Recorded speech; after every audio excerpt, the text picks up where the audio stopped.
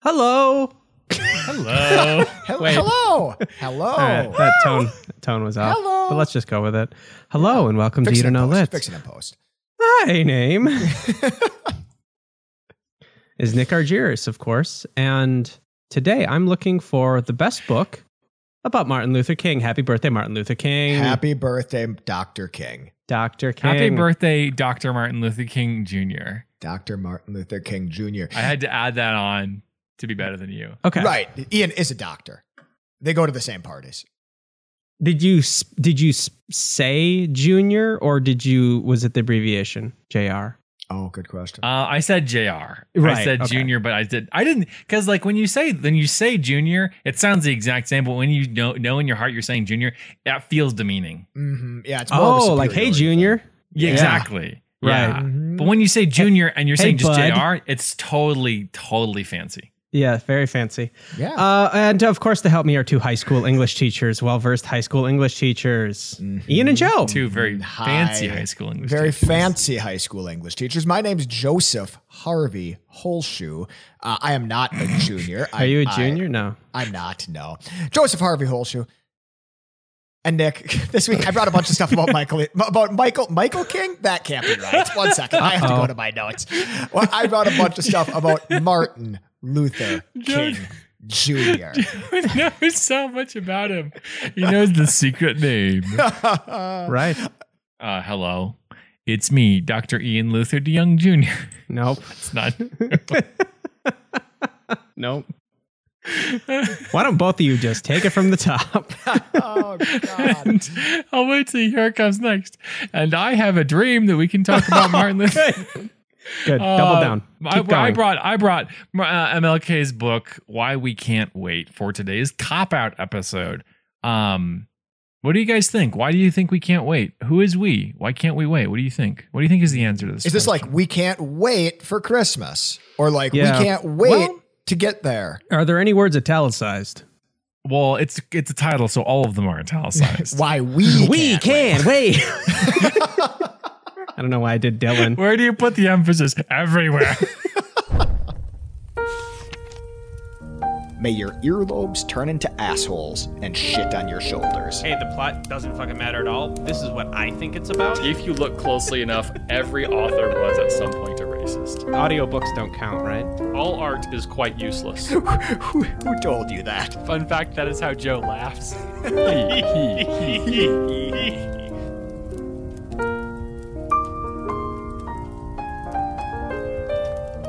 What's our tone today, guys? Yeah, what's the tone? Is the tone like... Probably ignorance. Most likely privilege, and ignorance, and short-sightedness, and probably some, a lot of wrongness. Yeah, just I general just- incorrect information. I'll be straight up with you guys. I don't have a ton of jokes. Oh, okay, cool. Do you want us to provide those, or should we just sans jokes for this episode? Just like the rest, am I right, guys? Just We like usually- the rest. We usually say a bunch of stupid crap, so it'll be unintentionally ludicrous. Without Yeah, us it won't be trying. like our other really funny episodes. I just wanted you guys to know that I don't have like a hilarious game about racism or something. Oh, Okay. I did bring a game. It's not that hilarious. Well, welcome, lit heads, to You Don't Know It Lit, a weekly, or as we call it, Strongly podcast, where every week we normally pick a theme and two books, and Joe and Ian fight it out book style. With our teeth. Yeah. with our teeth. A lot of biting. With Like Twilight. Did they fight things out with their teeth in Twilight? I don't know. They're vampires. Ian Vampire read that story. one. I guess I mean- it is werewolves and vampires, exclusive biter. Yeah, Right. they just I mean, kind maybe of, they got claws. one move, is biting. I think vampires also have the move of bat, where they flutter around. Bat! Well, instead of doing what we normally do, which is two books, we picked one If book you like the today. sound of that, we don't have it. If you liked that, go to a different episode. Well, and we're doing one book because it is, of course, Martin Luther King's birthday. And Yeah. as a birthday present, we have gotten, he might not like it. We got him this episode. Dr. Martin Luther King Jr., we made you a gift. Good news. We're excited to present this gift to our to fan of the show, MLK Jr. This is going to be the first episode that we can't release. Like, we're going to record it. Nick's going to listen back to it, and he's going to be like, no, guys, sorry. it wasn't savable. I'm sorry. But, you know, so we'll just skip the rules. Does somebody want to tell me what this book is about? Ian, so Ian, you read the book, and Joe, you're just doing some just fun extra facts on the side just to keep this train moving. And I guess so. Ian, give us a taste. What is this book all about? Yeah, let's jump right in. 1963 was a big year. The Beatles recorded their first studio album. Lamborghini began manufacturing cars, and JFK was assassinated. It was also a big year for Martin Luther King Jr. In his book, Why We Can't Wait, King describes the 1963 Campaign for Equal Rights in Birmingham, Alabama, during which he wrote his famous Letter from Birmingham Jail, and after which he gave his I Have a Dream speech. This book is part manifesto, part explanation, and totally inspiring. Yeah. Big year. That's a big year for everybody. That's a big year for the Beatles, a big year for Lamborghini, big year for JFK. Let's be honest. Not a great year, but big year for Martin Luther King. Shit was hot in the 60s. It just felt right. Yeah. So, okay, this is one of my talking points, and I really it's really trippy. Next week, not to be a spoiler, but next week on the podcast, I'm going to talk about a Beatles, a book about the Beatles. Oh. And so I've read that book already, and just spending that time reading that book about the Beatles and then reading this book, the 60s it feels like they were one of those big kind of turning point decades. It was a wild decade. I mean, rock and roll, obviously, but rock and roll, check. Yep. You had the Cold War, and you had us going from not having any space program to putting people on the moon, and Vietnam was ramping up. Vietnam was ramping up the whole decade. Right. I was looking at 1963 facts, and there are all these. 63 is kind of before Vietnam, but there are all these things happening in Vietnam before the conflict began. And then there was also civil rights, and it's civil rights by itself could be a decade-defining thing, but there's so much else happening at the same time. It's like somebody got to the 60s and they're like, we have a lot to put in this decade, guys. We're running behind. We have a lot to do. Hold on to your hats. I really wonder, looking back, so we're what, 20? Oof. We're 60 years. We're 60 years after the 60s, right? Mm-hmm. We're 60 years after the 1960s. I really wonder in 60 years, in the year 2073, people will be doing their taxes, whatever podcasts won't change, mowing their lawn, and looking back at the 2010s and saying, dang, that was a really pivotal decade. Yeah, I feel like people have been nostalgic for the 60s my entire life. Yeah. Like people our age who were never alive in the 60s nor close to it are nostalgic for the 60s in a lot of ways. And that's weird. That feels like something that's not going to be around. Well, the music was really good, but everything else was really, really bad. Yeah. Everything I know about the 60s, I learned from this podcast and watching Mad Men. And so much stuff happens. Perfect time capsules. It is. You just go down these Wikipedia rabbit holes and you're just like, did all of that really happen? Wait, I wonder who is RFK? Did these guys know each other? I wonder if it has to do with the fashion. So the 60s have a very clear look, not just fashion, but design. So you're thinking that's really is it the starting place for all of these issues? It's not the cause, but I'm saying the reason we focus on the 60s so much is because we can identify it with a glance. Oh, it's got great branding. The 60s has great branding. It's got a font. It's welcome, got a look. Litheads, to the marketing podcast. You don't know marketing. I wish one of us was named Mark, because then we could do a marketing podcast called You Don't Know Mark, but it's none of us. Ian, you could change your name. Oh, great. Yes. That's a great call. Or your In conclusion, the 60s, man, it was a big decade. So, Mark, is this a memoir? Well, I mean, I guess technically, I was about to say no, but the definition of a memoir is it doesn't have to cover the whole life. It can be just a selection. And so this is a memoir of 1 year, pretty much of 1964. So 63. He deep dives into the Birmingham direct action campaign. He kind of has some setup to talk about why we can't wait. We being black people, and what are we waiting for? Well, freedom, basically. Not being Lynch. Justice. Yeah, justice. Right, exactly. Justice. So he's got some kind of lead-in sort of framing chapters, and then he's really like, okay, so Birmingham, what happened? How did it come about? What was the reasons that we did what we did? What was the kind of dramatic story arc of it? And then what happened as a result? And so it is a memoir. There's a lot of I didn't really expect as much storytelling, like first person. I was standing in this room and here's how I felt. But there's a lot of that. Yeah.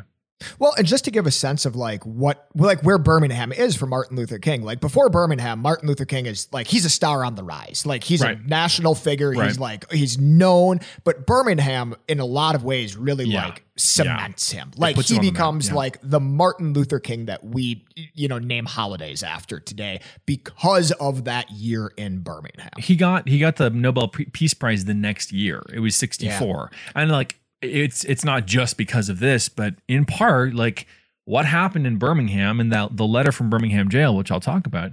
I think you're right, Joe. It cemented him as like the person who is, I don't want to say a figurehead because he was more than a figurehead.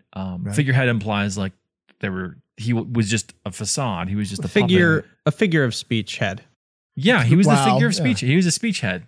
He was a speech head. Hey, has he written a lot of books? Is that a dumb question? Is this like no? It's not a dumb question. Is he a pretty established like writer? Like I'm just wondering, like was this a pretty unique thing like within his time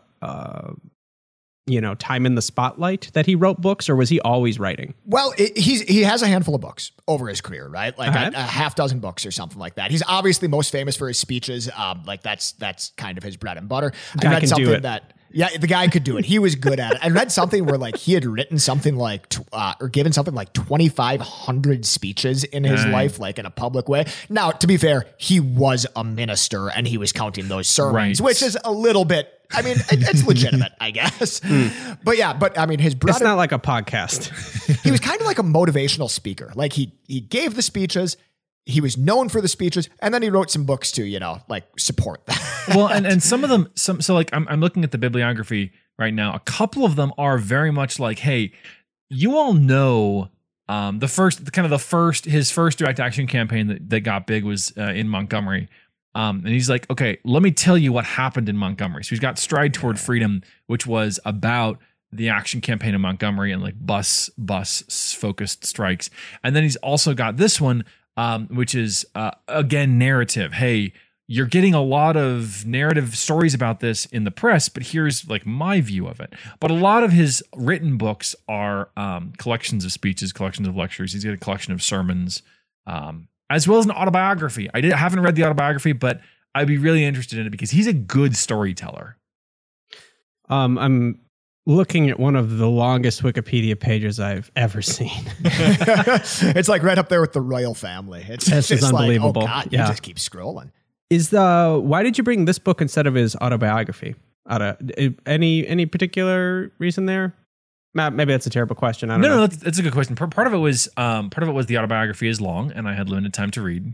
And it's good. This is shorter. little peek behind the curtain, lit heads. Hey, that's real consideration every week. For all you lit heads who are thinking about reading but just short on time, this could work. And I think so. The other kind of the reason I was drawn to it was because I've taught Letter from Birmingham Jail in my my rhetoric classes, composition and rhetoric. Like, how do you argue? How do you build a good persuasive argument? It's a really, really good piece of public motivational kind of persuasive writing. And this is the core of this book. So the book is kind of like built around Letter from Birmingham Jail. We have like all the stuff that leads up to him getting arrested. And then we have the letter in the middle of the book. And then we have kind of the aftershocks. So it gave context for the letter in ways that like are absolutely invaluable. He writes. Joe, why didn't you read anything this week? Just not worth your time? Well, no.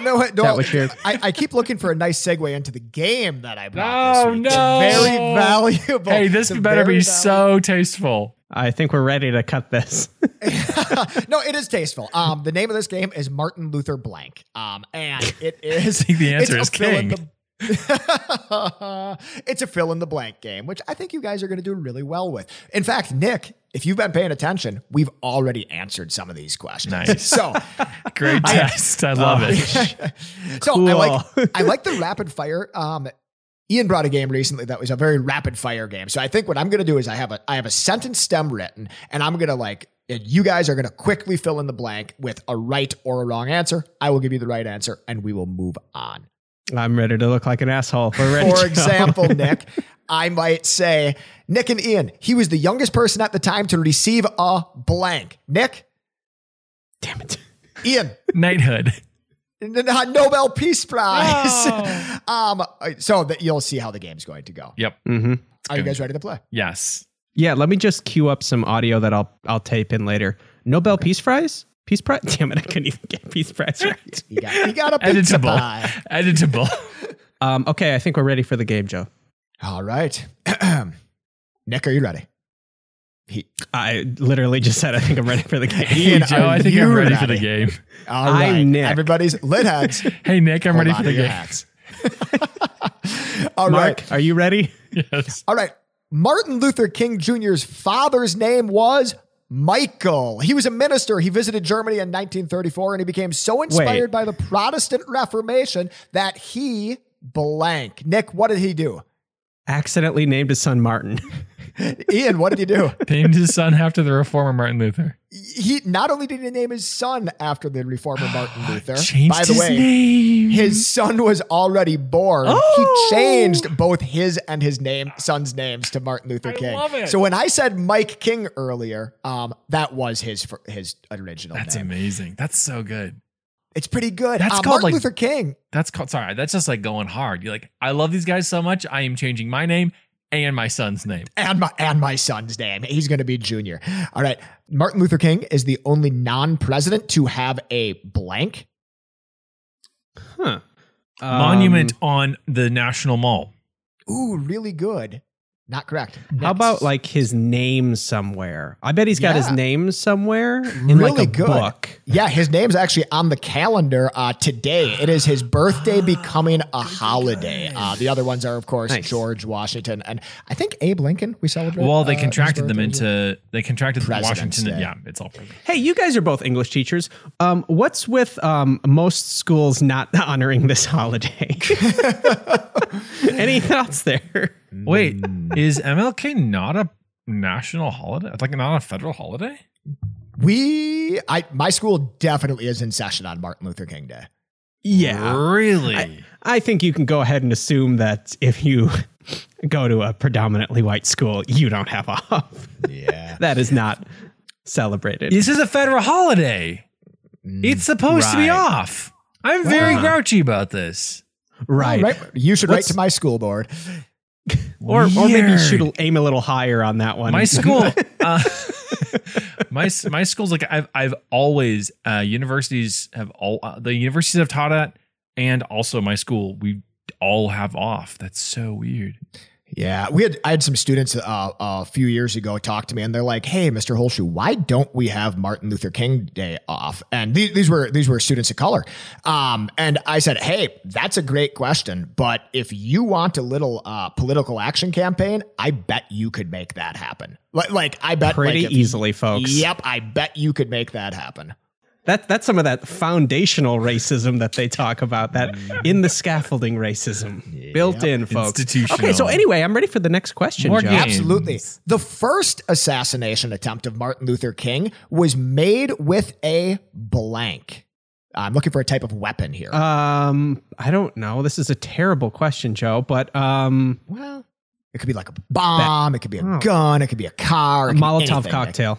Good Knife, guess, Ian. a pen knife. It was a pen knife, a letter opener. Letter It was opener, made with that's a right. letter opener.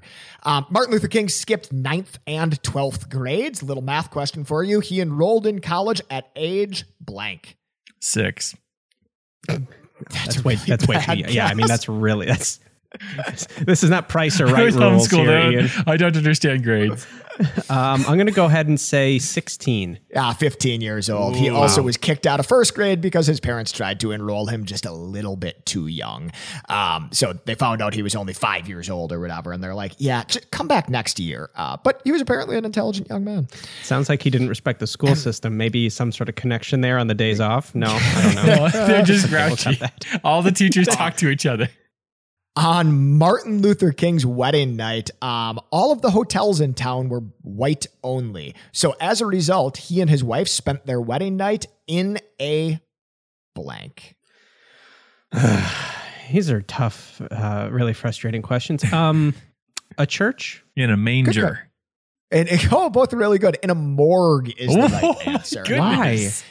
They stayed with a friend of theirs. This is a pretty good story. They stayed with a friend of theirs who was just lived in town, and he happened to be the town mortician, and he worked out of his home.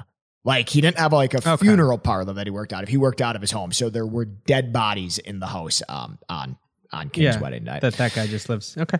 All right, I'm just going to break off a few more like fast facts. We can stop. off. We can stop the game. Martin Luther King won a Grammy Award. One of the speeches that he made, "Why I Opposed the War in Vietnam," was pressed onto vinyl, and he won the Best Spoken Word Album of the Year for it. Oh, he wasn't just about civil rights. He also, especially late in his career, used his platform to advocate for other social causes like guaranteed basic income and universal health care. They don't talk about that quite as much in the history books. Yep. Still waiting on those. Finally, in 2014, the 1964 FBI file was opened on Martin Luther King.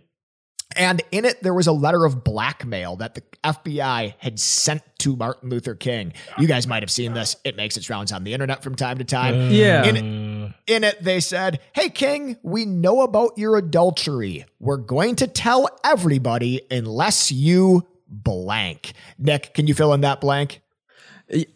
Yeah. So, well, first off, there's a pretty decent documentary on Netflix about this. I think it's just called MLK, or maybe it's MLK and the FBI. I don't know. Mm-hmm. You can find it. It's pretty good in terms of like hearing about terrible things. But is it he just quits, right? Isn't it basically that he goes away?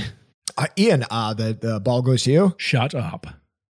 No, it's neither. It is both of those things, but it is specifically by killing himself. Oh my gosh. Yes, they said, "Dear King, the FBI, your government, ladies and gentlemen, sent Martin Luther King a letter that said, hey, we know about your adultery. We're totally going to tell everybody unless you just kill yourself. Quote, you know what to do. Quote." So that should bum you out. Ooh. Thanks. Do we have a name for this game, Joe? Like, yeah, Martin Luther blank. Right. Fantastic. Well, that was really fun.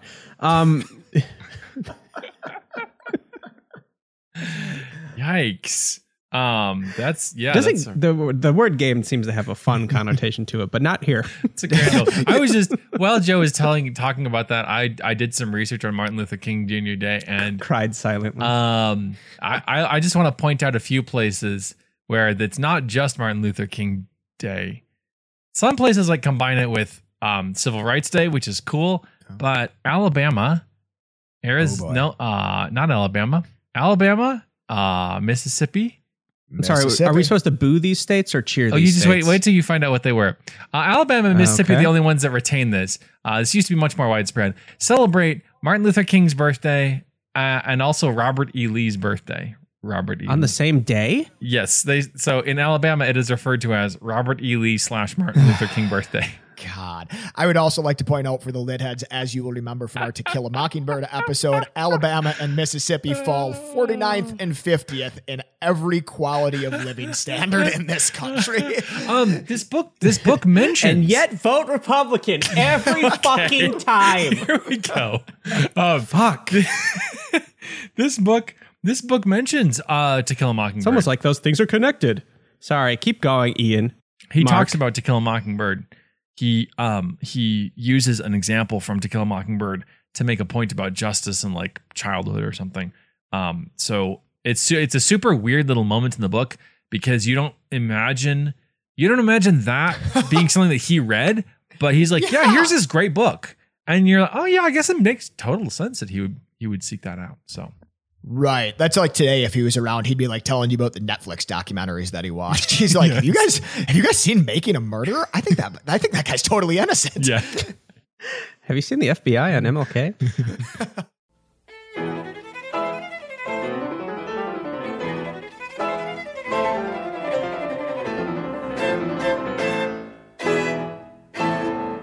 The book starts off kind of in abstract terms, answering the question, like, why can't we wait? He talks about why Black people are discontent, runs down institutional racism. You got to remember, this is published in 1964, so some of this stuff would be very, very familiar to most readers. Like, oh yeah, totally, like, voter suppression. But some of it would not be. Some of this would not be. It would be eye-opening. It would be shocking, like, ew, kind of an ick factor. So he starts off. That makes sense. Yeah. Yeah. He starts off like saying, so like, what actually are Black people concerned about? What are they bothered by? And he makes a really good point. This book is published in 1964. This is exactly 100 years after the Emancipation Proclamation. And Black people are like, hey, it's been 100 years. What happened to that freedom we were promised? So then he goes from that to like what we're doing. We can't wait. Yeah. So what are we going to do about it? And this is a really interesting, useful part of the book. When Martin Luther King was arrested and put in Birmingham jail, the next day in the newspaper, and a letter ran from who was it? It was 6 white clergymen from kind of around the South who were like, let me do it. Oh man, Mr. King, you really shouldn't be doing this kind of thing.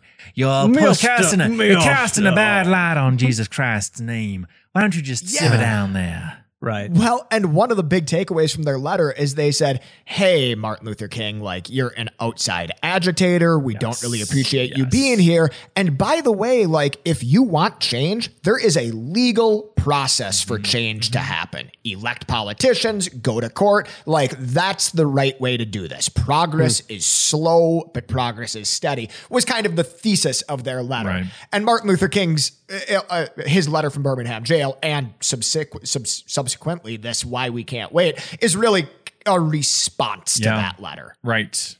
I guess to put this book into perspective, did this come out before his autobiography? Yes.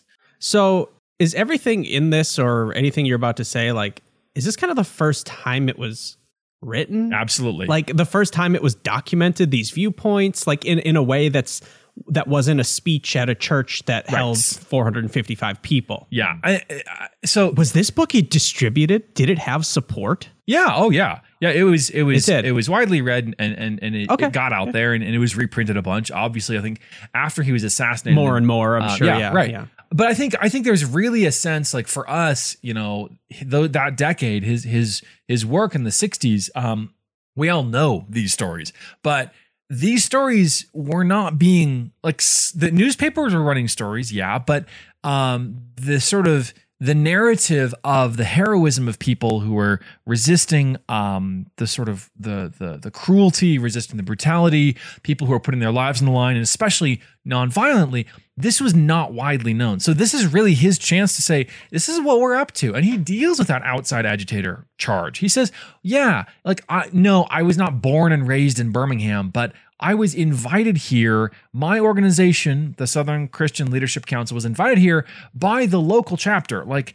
they brought in the national group because they wanted us here. We belonged here. So he's very much kind of giving an inside look. And one of the best parts of this is he breaks down how they planned this, even down to like, okay, so we were looking at calendars, and we realized that we wanted to protest on days that were big shopping days. So we looked at Easter as a really big shopping day.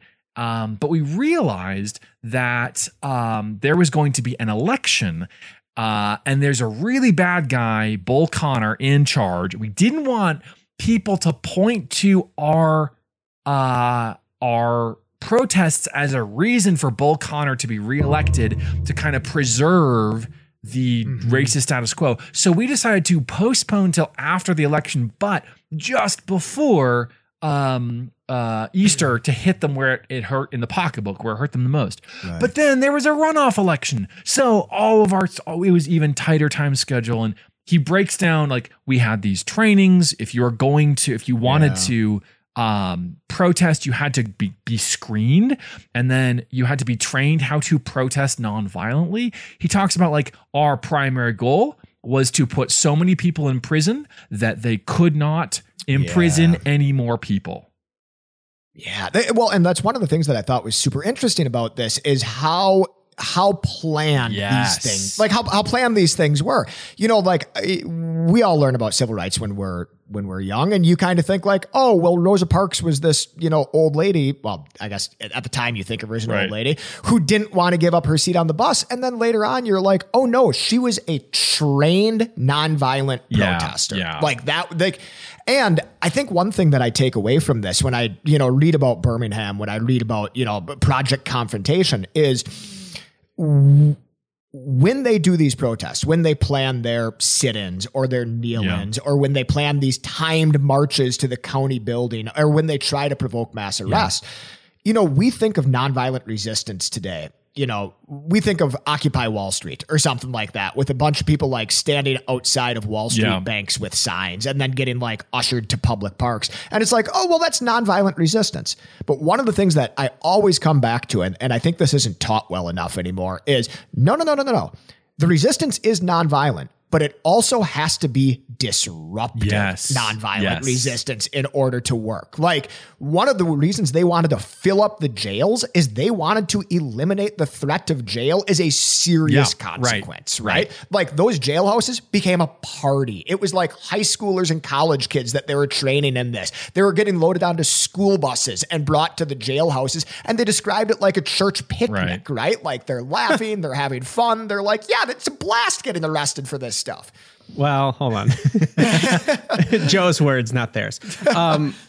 Okay. Yeah, that's it. I've never heard that before. Yeah, the sort of deliberateness of it, and the strategery, you might say, of strategery, of like, there's a part you mentioned, like the younger folks. There's a part where King says, you know, we had been doing this for a while. It was going well, but we decided we needed to get more young people involved. And so we went to the schools, we went to the high schools and the colleges, and we had just huge numbers of kids saying, like young people saying, yeah, I'm on board. And like doing mass walkouts where the principal is locking the gates of the school and they're climbing over the gates because like, we got to go protest. And just the willingness to do this, and they were putting their lives on the line. Like the image, the popular image of sort of like the racist South during civil rights is police dogs and fire hoses, right?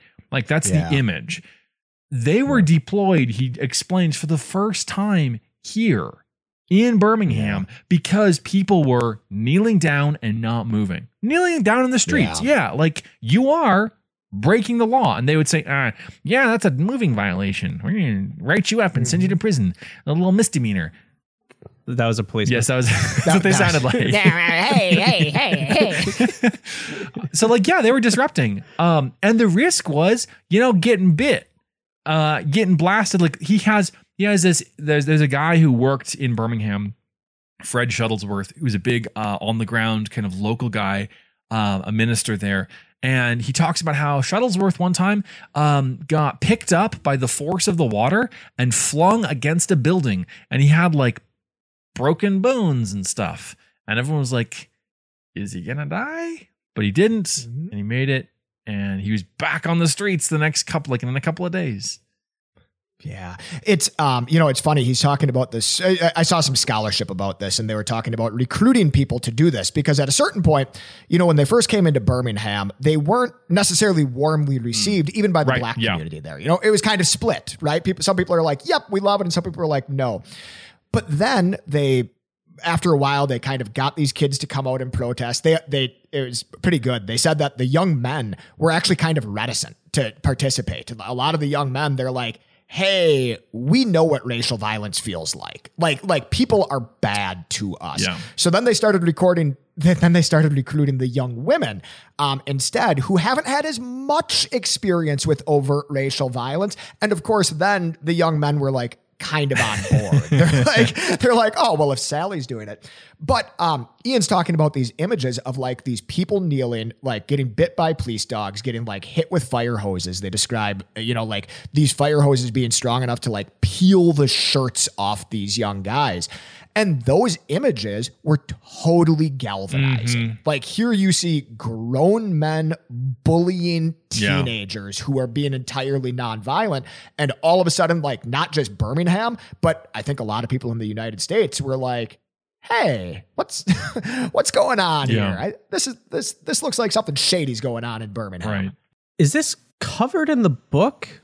Or are we just talking? No. Like the violence of the response and stuff and the effect that the images had. It's covered. It is covered. He talks about, so one of the benefits, he writes this in 1964, one of the benefits of him having like 6 months to a year to look back is that he can say, yeah, and because of Birmingham, this happened. This took place. So he's writing this after JFK is assassinated. And he says like, hey, I've had the chance to talk to 3 different presidents. Oh, and by the way, here's my thumbnail sketch of how they feel about civil rights and the way that informed their interaction with public policy, which is like, that's a brief, like, what the heck moment when it's like, oh, yes, the 3 presidents that I've known, here's their different perspective. But he talks about how the stuff that happens in Birmingham kind of picks up steam, picks up momentum, and leads to the March on Washington, which is where the I Have a Dream speech happened. And he talks about how the press coverage initially of Birmingham was like suspicious. And then it was like, okay, but why don't you, midway through, the election finally wrapped up, and the guy who was elected was not a super racist. He was kind of a low-key racist. And the press was like, well, why don't you let the low-key racist see what he can do? Maybe he's not as bad. Maybe this is progress. Yeah. He's Thor's brother. He can't be that bad. It talks about how kind of gradually the press came around to the point where by the time of the March on Washington, by the time of I Have a Dream, they're willing to sort of legitimately represent Black intellectualism, Black political activism as, like something to listen to. So they don't put forward the March on Washington as this like weird, wacky, kind of goofy, look at these bizarre Black people in Washington. It was like, no, they have ideas which are worth listening to. So let's listen to them, which I think is super cool. The way that Birmingham directly led into I Have a Dream and the effect that had kind of around the country. So, not that you need to share any reasons, but why is this book worth reading? I would say I have 2 reasons why this is worth reading. The first is that it's just really weirdly prescient. It's weirdly like looking forward. He sees the future. He has this passage where he talks about the effect of assassinations. So he's responding to the death of JFK. He says that the reason that JFK got assassinated was because our society was not willing to stop assassins when they assassinated Black people. And he said like this kind of normalized assassination so that people thought, hey, I can just kill whoever I want. And there were a lot of assassinations in the like late 50s, 60s. Malcolm X. There was another one of the Kennedys, Robert, I think. Robert. I think it was Mark. It was. That's what happened to it. That's where he went. And then, so like he talks about JFK's assassination has these seismic aftershocks that fundamentally change America. And then, like we can fill in, King himself was assassinated, and he makes this point like society wouldn't fixate on assassins of Black people like they did on JFK. And you're like, why haven't we like developed a huge network of conspiracy theories about King's assassination like we did about JFK? Mm-hmm. The King family has been saying, no, it was an inside job.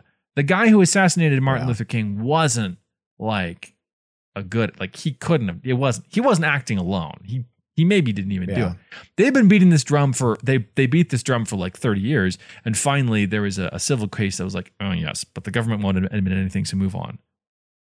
So like that assassination, like he predicts, like he says, black people get assassinated, nobody really cares. But JFK got assassinated and everyone's like, the grassy knoll, man. Let's talk about the grassy knoll. Let's get into it. It hasn't stopped. Well, I mean, it's interesting. Yeah, it's interesting. I mean, clearly very different situations, but there's similarities, right? It's like somebody who was outspoken, who was doing things against the grain. Well loved. Yeah.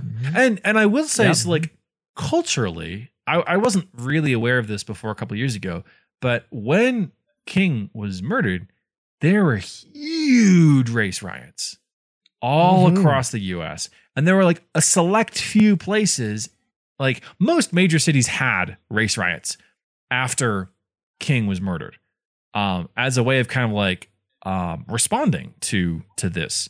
It's easier to say, oh, these are the few cities that didn't have riots, as opposed to here's the list of ones that did. So people did respond dramatically to his assassination. But then they just kind of forgot about it.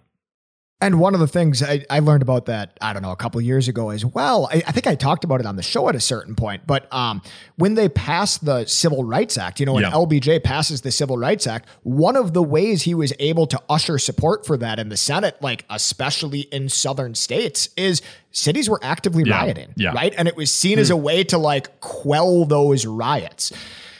So I don't know. I guess the lesson here is disruptive nonviolent resistance and maybe rioting if you guys want change. Well, this is the other reason to read this. And I think so I talked about the sort of time capsule element of it, like the 60s and just sort of inhabiting that and getting his behind the scenes look is really, really useful and interesting. But I think the other reason to understand this or to read this is to see like where his mind was at in 64. 64, things seemed like they were going in a good direction. Right. He has hope. He's big into hope. And I don't know how he'd feel today looking at the world, because a lot of stuff hasn't changed. He talks a lot about like some people said you've got to go through the courts. You got to work through the court system. That's the way to do it, like Joe was talking about. But he talks about how the court system, people who were racists kind of like figured out how to use it to tie things up. He talks about like when he was arrested, they arrested him on a charge of civil shenanigans, civil nonsense. Like it was civil, not criminal. Civil misdemeanor as opposed to criminal. Criminal, the laws said you had to release him after 5 days. Civil misdemeanor, the laws said you have to release them after you've tried them. But it didn't say how long you had to wait until you tried them. So they arrested him and they charged him and a couple other ringleaders with the civil kind so they could basically keep him in prison forever. This lasted until it got out and the president called the city officials and said, you can't do this. And so they swapped him over to a criminal misdemeanor, and then he got out after 5 days. But the thing is, like, he says, just using the courts, that's the courts are built by white supremacy. The courts are built by racism. So they're going to snarl things up. That's going to slow the movement down to the point where it'll stop. There will be no more momentum. Yeah. So I really wonder, like, there's a lot still out there, man. There's a lot going on. That I imagine reading this, because it seems like a little time capsule. Like I imagine reading this being very depressing. It was a bit of a downer because he's like, but also like very aware, of the dynamics that he knows he's going through and how it hasn't aged poorly. Like it's aged like a fine fucking wine. Like it's like, he was dead on. He was right. He was aware of his, mortality. He knew what was up in all of it. And well, and it's crazy. English teachers, we talk about this thing called dramatic irony, which is when the audience knows something that the writer or that, like, people in the book don't. Oh, right? No. And like, sounds I don't a think you terrible theme, Joe. Yeah, like I don't think you can read this without a little bit of dramatic irony. Like, we know how things go after this, and we're getting a time capsule of Martin Luther King. And I mean, Ian says it's kind of a downer at times. Right. And yet he has so much hope. I think this is kind of I could talk about like Martin Luther King Jr. Day and how it's kind of become a corporate way for people to signal like, oh yes, look, we're not racist. And then they go back to their nonsense the other 364 days. I could go into that, but I'm not going to. I'm going to end by saying he believes that change can happen. And better than that, he sees change happen. And like we say, yeah, things haven't changed as much as they should. There's still huge injustice. Fact of the matter is, the 1960s, things did change for the better. Yep. And like there were voting restrictions lifted. There were like financial limitations that were removed. There were all kinds of social things that were put in place. All kinds of like, you can't segregate your schools. You can't segregate your lunch counters. Like things did improve. So yeah, he had hope. And I think that hope was well-founded. Do you think that racist people learned from that too? And were just like, oh, now we know how to block that out from making actual change that's lasting? Like we know how to circumvent that now? I think so. I do. I think so. I was actually reading I think both sides learned something. I was reading an article about this recently, and I don't really know how I feel about charter schools, but apparently in some areas, charter schools are a way that basically the argument goes resegregation happens. So charter schools allow for a certain socioeconomic bracket to primarily like attend that school. And the function is that the schools become kind of divided along race lines. Like poorer people of color, end up in the public schools, and charter schools end up being mostly white kids. And I do think like the methods have changed, but the goal remains the same. The goal hasn't shifted, which sucks. But yeah, it sounds like a really good book. It's a really good book. It's short. Yeah, it sounds very I like the idea that it's like that moment in time that like, nope, I have something to say that hasn't really been documented in a way like this before, and this is going to be very poignant. Right. And it's really good to see, like Joe was saying, the preparation.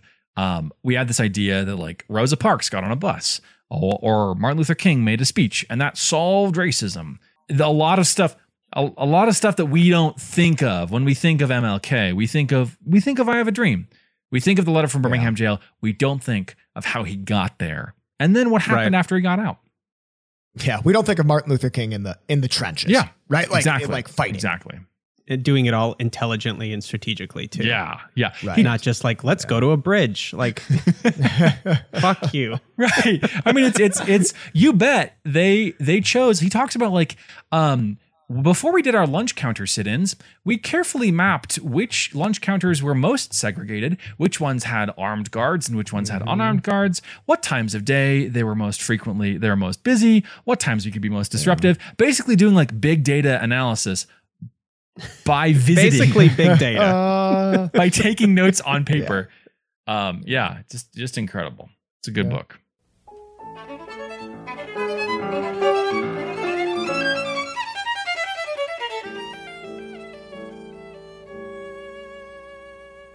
Litheads, if you want to help the show, the best thing that you can do is tell a bookish friend. After that, you can follow us on socials. We are everywhere that your phone makes you spend too much time on. And beyond that, leave us reviews. Leave us reviews on the iTunes store or the podcast player of your choice. And as always, YouDon'tKnowLitPodcast.com. Suggest a theme, suggest a book. We read them all. Ian, nice job. This is a quote talking about what I was discussing earlier about the courts snarling things up, slowing things down.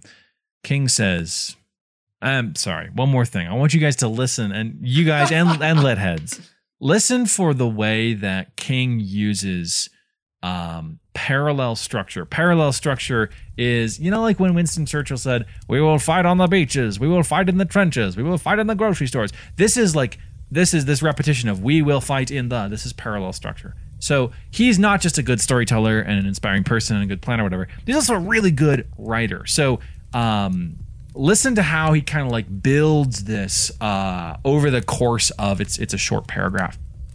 He says, time itself is neutral. It can be used either destructively or constructively. More and more, I feel that the people of ill will have used time much more effectively than have the people of goodwill.